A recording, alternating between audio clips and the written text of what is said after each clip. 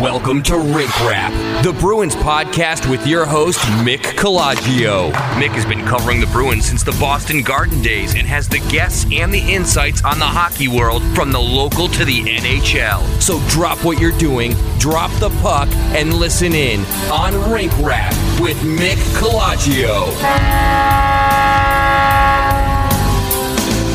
Hello, everyone, and welcome to Rink Rap the podcast, that is. I'm your host, Mick Colagio. You can read me at southcoasttoday.com. You can read my blog, Rink Rap, at blogs.southcoasttoday.com/Bruins, and follow me on Twitter at Mick Colagio.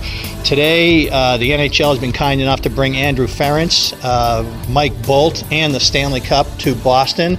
And today is April 3rd, Tuesday, and I'm with Andrew, who is a member of the Bruins 2010-11 Stanley Cup Championship team. First off, congratulations on your new gig with the NHL. Tell us a quick bit about that. Thank you. Yeah, I have the longest job title ever, which is Director of Social Impact, Growth, and Fan Development, so it makes no sense to my kids. So when I try to tell them, I say that our department's responsible for the long-term health of hockey. So we're planting all the seeds that we hope will grow into strong hockey fans and players over the next 10, 20, 50, 100 years. So. Since the 90s, probably going back since the rash of new arenas in the NHL, which really most of them happened in the mid-90s, around the same time the NHL was really trying to get into cities and kids and ethnic diversity, and that's when Brian McBride got Willie O'Ree back in the crosshairs of Gary Bettman in the NHL. And are your efforts going to be geared toward non-traditional fans and trying to sort of galvanize and strengthen what has been the intent of the league for 2 decades now? Yeah, and I think it's funny, like you know the non-traditional fan terminology, whatever it is. I mean, we have fans of every race, every religion, every color. I mean, that's the great thing about sports in general. But obviously, hockey, has always been more of considered an affluent sport.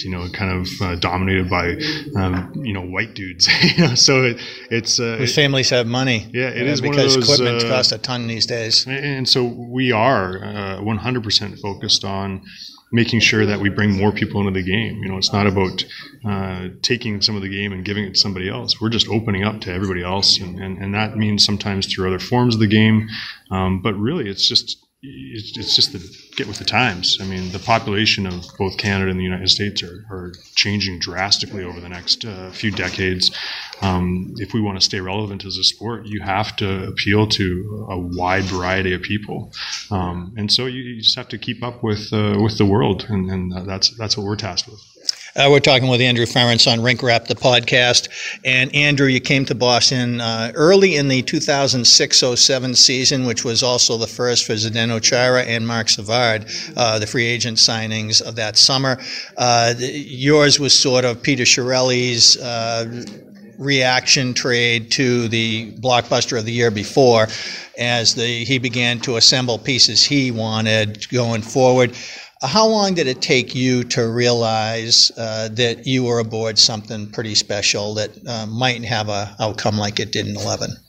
Well, our first full year. I mean, when Claude really, put the gauntlet down that it was time for us to make the city proud of hockey again.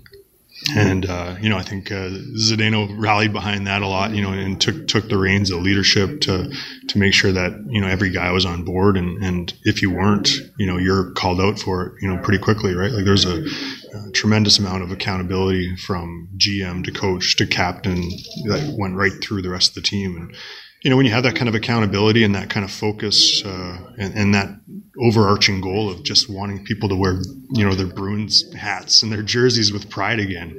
We would walk through the city, you wouldn't see anybody wearing Bruins stuff. Mm-hmm. And so that was a real focus for us. They had been really replaced by the Patriots as far as the winter logo, where Kevin DuPont of the Boston Globe once made a hilarious joke in print about that feeling some comic relief at the fact that when some guy was brought in on charges to his court date, he wasn't wearing a Bruins shirt, which had been so common. He was wearing Patriots regalia. It was a sign of the time. So it was sort of bittersweet that was the case. But yeah, and I think of other guys like Marco Sturm, who didn't get to make it to the end because of his tragic knee injury at the beginning of that dreadful Philadelphia series that everybody likes to forget. But he had such big moments too. You think of 2008 in Game 6 against Montreal, where he scores the winner in that crazy home game. I mean, I never thought I'd see the day after a Game 7 shutout loss in Montreal that the next morning the Bruins would set the franchise record for single-day season ticket new subscriptions. Yeah, well, and I think that was, first of all, just making the playoffs that year was massive. It was a huge success. But then you had to have the ability to know that we were making, like I said, making people proud whether we won or lost. If they could walk out of the building at the end of the night, and we were winning more often than not, but still, we took our fair share of losses and we took our lumps. But I think people could still be proud of what we're putting out there, and they could see the effort and they could see the love that we're putting into the game and into the team. And so I think, even you don't want to talk about Philly too much because that was horrible. Got it back the next year. Yeah, coming back from 3 games, but even that's a testament, I think, to the belief that Chiarelli had in us. That you can lose with dignity sometimes, and it's tough to say that after dropping a 3-game lead in a series. But if you look at the whole body of work, of the year before, of that whole year, not just of that series. You could see the character in most of the guys. That was, you could, I think he believed, and I think there's probably a lot of fans that could believe that, we could, overcome even that. And you did. And we did, yeah. I think that's one of the great lessons out of that is that teams and people can improve. It isn't just, okay, let's fire everybody and blow it all up. Sometimes you get all the right pieces and the right people in place, and then it doesn't go your way. That doesn't mean that you shouldn't take another kick at it. Yeah, well, I think there's tweaks. Obviously we made a few tweaks, but like I said, that overall atmosphere of wanting so badly to win and like I said, do the team proud, and that was unique. You go to a lot of teams where we always kind of make that connection where some teams the players think that the team's lucky to have them, and with the Bees we all really felt lucky to be a part of this city and this team, and there's a big difference where you're so proud to play for that team and you'll do anything for them. And, there's a lot of teams where, they you have a lot of players that think it's a privilege, that the city gets to watch them. An entitlement. It's funny, you guys made that 07-08 season, you pretty much had to do it without Patrice Bergeron. And that alone makes it more impressive since he had been such a lightning rod for that sort of ethic. With this club in all of his years here, going back to 03-04. David Quinn, the Boston University coach, said about the current Bruins team to Mark Diver of the Providence Journal, they play with so much conviction. Have you noticed, and I feel like this is some of the things, the qualities you allude to are back in the game? Yeah, well, and it does. It starts from the top, and so you still have Z, you still have Bergie, you have those old leaders in there. You have guys like Marchand getting older, but they, grew up and cut their teeth, in that leadership style. So, like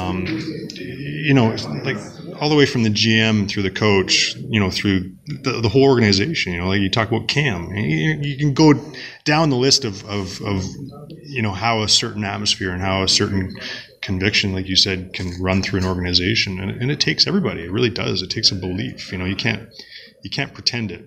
And I think that room has a lot of guys that don't pretend it. They believe in what they're doing, and they believe in what they're taught and what their job is, and that's passed down from generation to generation.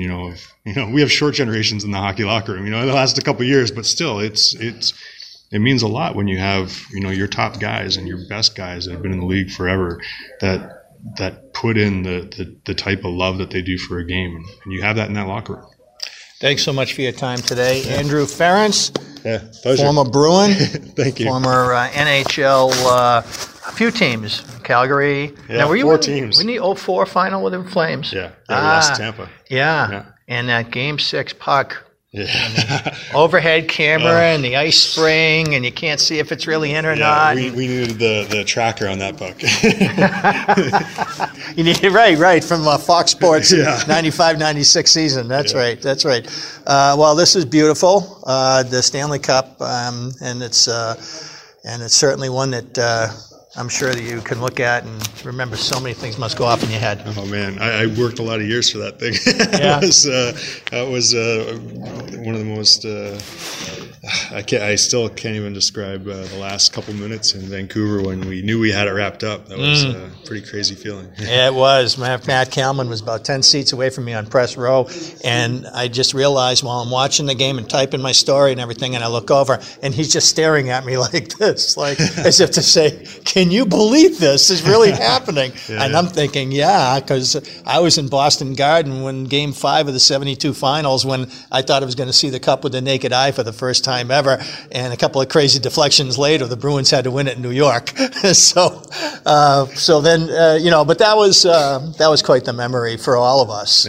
So thank you for your part in it. I appreciate it. And congratulations on a great NHL career, and good luck to you in all that you're going to do now for the league. All right, thank you. All right, that's Andrew Ference, and this is Mick Colagio, and that's Rink Rap, the podcast. You can find us on iTunes, Google Play, Omni.fm, that's OMNY, and follow me on Twitter at Mick Colagio, and read Rink Rap at blogs.southcoasttoday.com/Bruins. Happy hockey, everyone.